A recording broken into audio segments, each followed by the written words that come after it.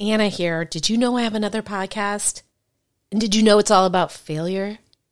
Well, at this point, you'd have to answer yes to both of those questions because I just told you. But my other show isn't just about failure. It's about failing your way to success. Yes, success. Because the most successful people are often just the people who've gotten up the most times after their failures. Don't believe me? Go download Fail Your Way to Success wherever you get your podcasts, or go to failyourway.com for more info. Now back to the show. I wouldn't say we fell in love right away. I think we were, as they call it in the biz, trauma bonding. And then after 8 years of being insufferably sober, I started drinking again. Addicts tend to be rather sensitive people. Aren't you Mark Maron? I'm like, yeah. And she goes, what happened to you?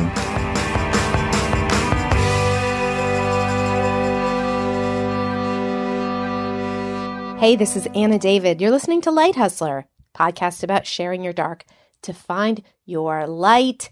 If you want to know if you should be telling your story, because hearing people tell really funny, tragic stories about their lives can make you wonder, go take my quiz. You get it at lighthustler.com/quiz and answer all the questions and you will get the results. If you're ready to be telling your story, because we've all got stories and we all should be telling them. That's my personal point of view. What else do I want to tell you? That's about it. If you like this podcast, I hope you'll go subscribe just because it helps other people find it and it in turn really, really helps me. I love the woman that you are about to be hearing. This is from one of my live storytelling shows. So you've heard her before if you're a regular listener. She's a total genius. She's written for the New York Times and Atlantic Monthly and a whole bunch of other places. She's got her own storytelling show. She's what they call a spitfire. Do people say that word anymore? Well, now they do. Anyway, you're going to love her. This is Natasha Vargas Cooper. Check out your next storyteller. You're in for a real treat. She's been an editor for Vice and Jezebel. She has an awesome storytelling show herself called Public School. Please make some noise for Natasha Vargas Cooper. What's up, you degenerates? Okay, so I'm what you call a double winner. I identify as an addict of people and substances. So that means that I like mind-altering, mood-altering, mind-bending men, right? And what I really, really like to do is pair that with like a nice red or 10 milligrams of Ambien and some benzos and a bad decision. Let me take you back. Let me take you back to like 2010. I had already gotten a DUI. I'd already gone to jail. I was mandated to go to the program. And I was like, this is really interesting. You guys all look like you're really benefiting from this. I don't even... at some point, the miracle started, and I surrendered. But at first, I was like, you guys are all in a lot of pain. I really hope it works out for you, and all this other shit. So, there's a couple of you in here who can relate. So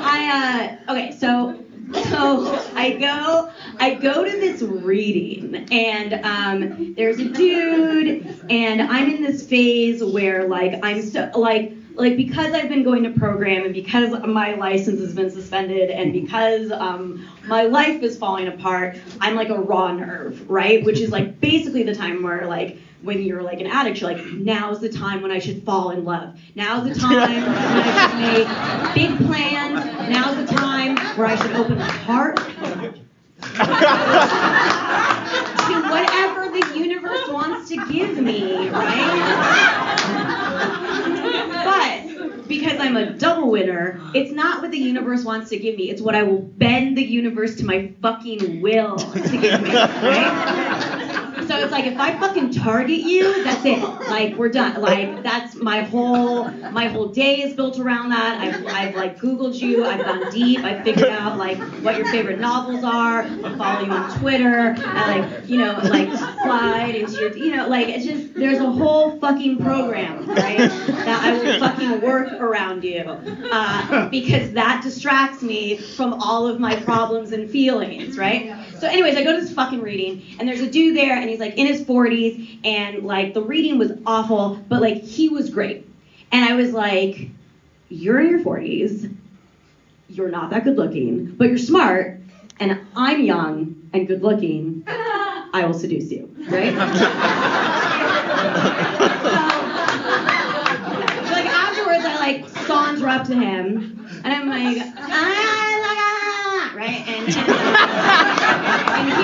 he like nothing, right? And I was like, let me give you my email, or I don't know what. So then like 2 days later, I find his email. So I don't even wait for him to contact me. I was like, hey, I'm the girl, and like, you know, whatever.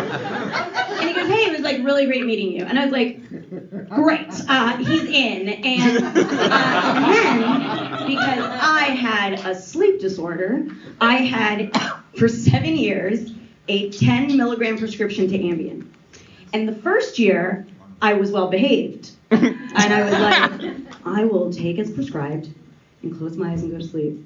And then sometime around the second year, I was like, what happens if I don't close my eyes? And I was like, what happens if I add some wine? And then what happens if I drive my car to 7-Eleven to order hot dogs and cigarettes and leave either hot dogs and cigarettes on the counter barefoot? I went for 7 years. So I take my Ambien, and I'm like, look, you really need to go on a date with me because, right, you know? And like, he doesn't respond. And then I email him again the next night, because I was like, no, you don't get it. Like, I control the universe. Like, everybody else, like, they, you know, they vibrate at a certain level of intensity, not me. I'm faster, I'm smarter, I'm hotter. Like, I'm gonna get you up to speed. Just follow me. So then, so I badger him into, like, meeting for dinner. And we meet, and, like, it's like I'm meeting with my accountant. Like, there's nothing happening. But then somehow we like get into the subject of mental health, and I was like, how's your mental health? Like, being all provocative about it. And then homeboy just opens up, and he was just like, so I didn't know that I was bipolar, and then one night I stayed up all night, and then like I guess that triggered a manic episode, and I'm just like, yes. Go on. Like, basically, like, he's saying, like, yeah, I like the Velvet Underground. I'm like, this is great. I love, like, you had a manic episode. Like, I can take care of you. Because I'm in such a good place in my life. I'm losing my parents. I have a DUI. I went to jail. I need to take care of someone else. And then he's like, yeah, so then, like, you know, I triggered a manic episode, and then I was convinced that I was Jesus, and then I went out on the street to preach, and because, yeah, right? And again, I'm like, you're gonna be my boyfriend. Jesus is gonna be my boyfriend. So then, and then he was like, but like nobody was paying attention to me, and then I got convinced that I was the devil. Like none of this phases me. And I was just like, great, totally, yes, high five.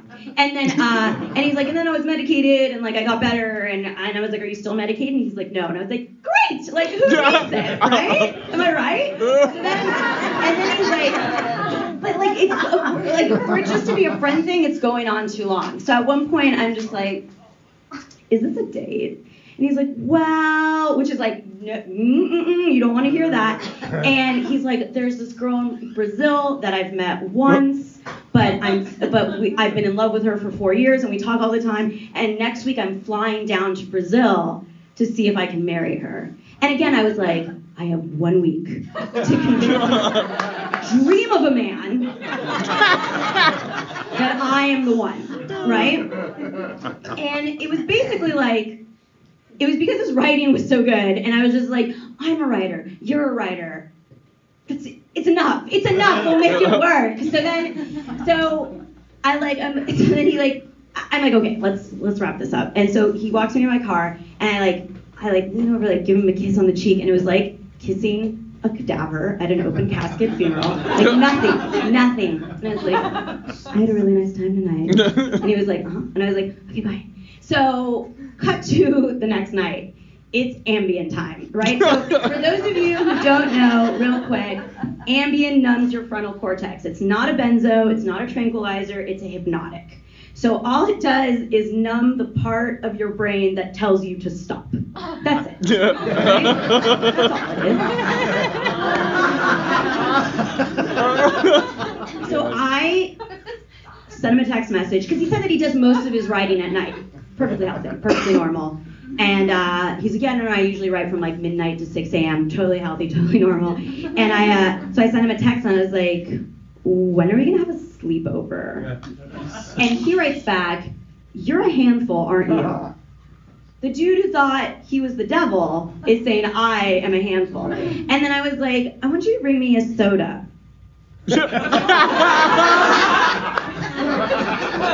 No response. Weird to have no response to that at 2:45 in the morning.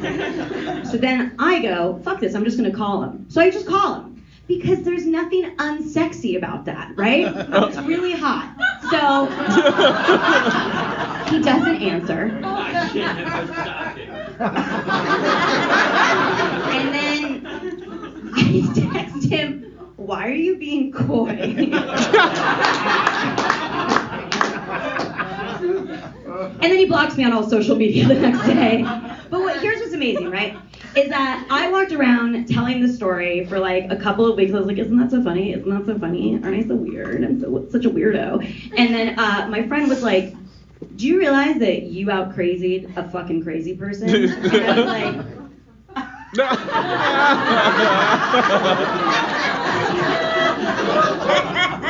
And that was just one of the little epiphanies on the way to actually getting sober and actually quitting taking Ambien, a sleep narcotic, for 7 years, to which I have 3 years sobriety from next month.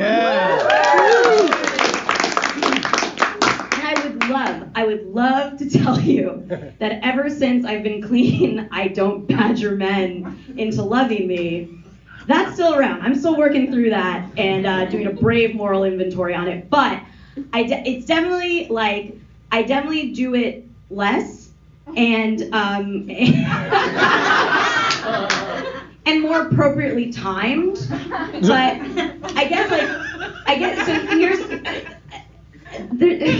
Here's the ending of the story. There are those of you in this room who are addicted to substances, and I envy you, because once you're abstinent from that substance, like, you're there, you got it, right? Then there's some of you who are addicted to food and addicted to people and had adults raise you who are addicted to that. And what we deal with is something so much more oily and so much more complicated. And so while for me, kicking substances was easy. Like, all this other shit is incredibly hard. And so I'm right there with you. And I do hope in like another couple of years they'll come back and be like, guess what I figured out? But I don't know. Okay, thank you.